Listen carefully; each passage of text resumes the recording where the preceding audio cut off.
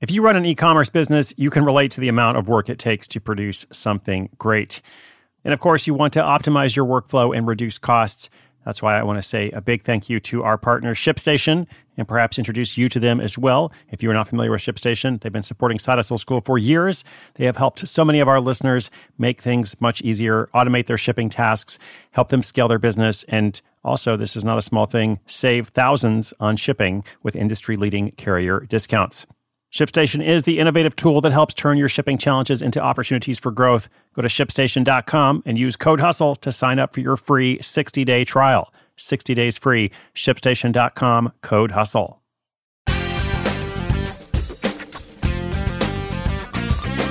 Where do money-making ideas come from?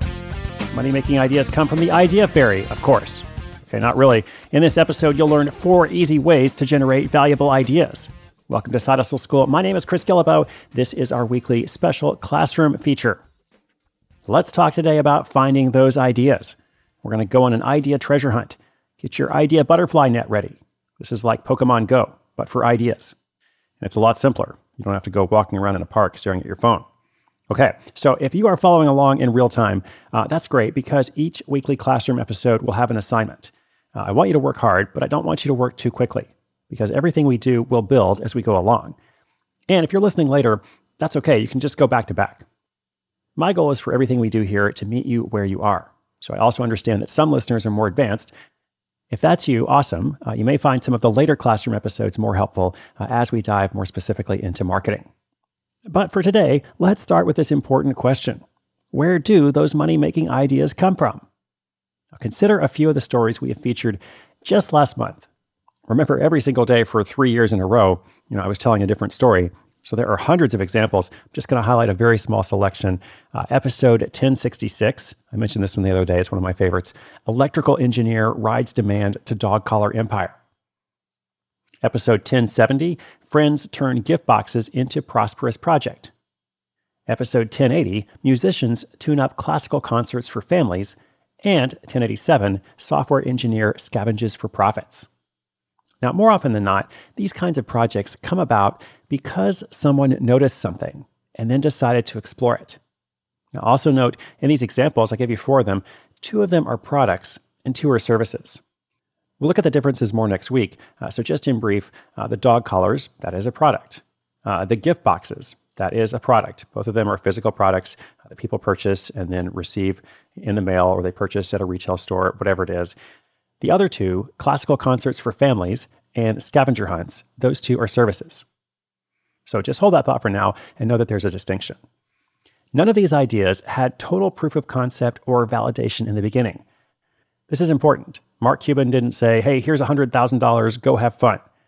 Again, each of these people noticed something and then decided to explore it. Now, by looking around every day throughout your daily life, you too can spot opportunities. This is a very, very valuable skill to develop. This skill can serve you well throughout life, no matter what you end up doing next. Now, you won't be able to take action on every idea you spot, but that's okay. Again, it's about developing a skill. So, 4 principal ways to identify money-making ideas. Number 1, observation. Paying attention to the world around you, perhaps noticing something that could be improved. This could be either the classical concerts for families or those extraordinary dog collars. In each case, the person noticed that something can be improved or done better. Number 2, problem solving. Making lists of problems and brainstorming solutions in the form of products and services. Now, this might specifically apply to those dog collars, because in that story, the software engineer was fed up with all the existing dog collars on the market, and she felt that there had to be a better way, so she set out to make it herself. Number 3, asking questions. Looking for the reasons, stated or subtle, for why people spend money, and then deciphering what else they might buy. This one could apply to that example of gift boxes. It was 2 friends who were really into giving gifts, and they put a lot of thought into gift giving, but then always kind of fell short when it came to the packaging. And they thought, for other people like us, who like to spend money on gifts, would they spend money on nice packaging? Especially if we could make that process easy for them. And then number 4, experimentation, which is simply just trying out whatever comes to mind. In a lot of these projects, the costs are low, both the startup costs in terms of financials as well as the time commitment. If you can find out in a relatively quick period of time whether your idea is going to work or not, why don't you just try it? Rather than waiting for validation or going through a lot of extensive research, why not just try it? And perhaps the software engineer who scavenges for profits, the software engineer, not the electrical engineer, the scavenger hunt project fits into that category. Is it going to work? Is he going to be able to create a money-making business from it? Well, in the end, the answer was yes. But I don't know if he'd be able to figure it out without trying. All right, 4 ways, 4 approaches: observation, problem solving, asking questions, and experimentation. Now, in a moment, I'm going to tell you some ideas I heard from people after last week's episode, and I'll give you your next assignment. But before I continue, I need to bring you a message from our sponsor. There are usually just 2 of these per episode, one right at the beginning and typically one partway through. And these sponsors allow all of this to be completely free. So here's a message on their behalf, and then your next assignment.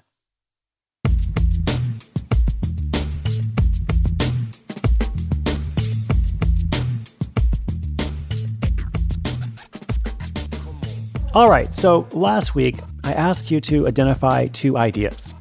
I also said that these ideas don't have to be good. You don't necessarily need to be committed to them, but you do have to have a revenue model for them. In other words, whenever you think of an idea, a side hustle idea, a money-making idea, you also need to answer the question, how will it actually make money? Now, I got some examples from our community. I've also been asking around a lot on social media, and here is some of what I heard. Okay, I'll give you 3 examples. Example number 1, a blog to help engaged couples with Southern weddings. All right, a blog to help engaged couples with Southern weddings. This is specific. It includes the medium, it includes the target market, and the revenue model is affiliate income and advertising. Example number 2, handmade bracelets that contain different clues for a scavenger hunt. I guess scavenger hunts are kind of a thing these days. The revenue model here is an actual physical product, those handmade bracelets. It's in the arts and crafts subcategory, or we could say it's also in the events subcategory because it's a tool that allows people to have a shared experience. And then the third example, I like this one, a service to Skype with your dog when you aren't at home. A service to Skype with your dog when you aren't at home. So revenue model here is a monthly membership. People are going to pay a monthly membership fee, for a stranger who I guess won't be a stranger to the dog for very long, to call in by Skype. I guess it's Skype video. I'm not sure on that part, but call in one way or another and have a conversation, or at least talk to your dog while you aren't at home. If this were 3 years ago, I would be like, that's ridiculous. But now after putting together so many of these episodes, I'm like, well, you know what? Stranger things have happened. So for your ideas, for your 2 ideas or however many ideas you had, however many you have now, is there a clear way to make money? Remember, this is a prerequisite. Like I don't have many things where I'm like, you have to do this. But when it comes to this, if you have a side hustle idea without a clear way to make money, discard the idea. Let it go. Or if you're really attached to it, spend some time on that question before you move forward. Make sure there is a clear way to make money.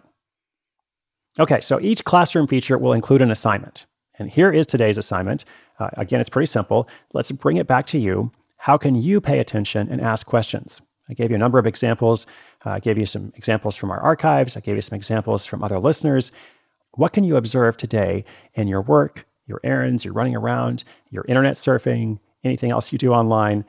If you already have an idea, that you actually want to work on, explore that idea a bit more. Ask yourself if you know exactly who it's for and what need your idea is serving. Now, this can be tricky sometimes because sometimes the greatest need is under the surface. For example, the Skype Your Dog service isn't really about dogs. It's not like every dog out there is like, raising its hand, or let's say its paw, raising its paw and saying like, I really want this service. This is about dog owners and making them feel better, making them feel less guilty about leaving their dog while they go to work. The bracelet scavenger hunt is about a shared family experience. Maybe not everyone in the family would be thrilled about it, but they would do it for mom or for dad or whoever bought them. So you really want to identify what is that need. Maybe it's right out in front of you, or maybe, as I said, it's a bit under the surface. How can you pay attention and ask questions, and how does that then lead to ideas? I want you this time to make a list of 3 to 5 possibilities. All right, so just like last week, it doesn't mean you're going to do all of them. You might not do any of them. I know you're busy, but do begin to develop this process of active brainstorming, because as I said, it can serve you for a long time, no matter what you end up doing next.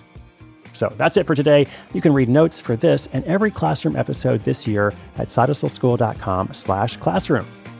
This has been episode 1108. Hope you'll join me again tomorrow. We've got a story, a detailed case study coming up, and then a number of questions from listeners throughout the rest of the week. Thanks for listening. You're a rock star. My name is Chris Guillebeau, and this is Side Hustle School.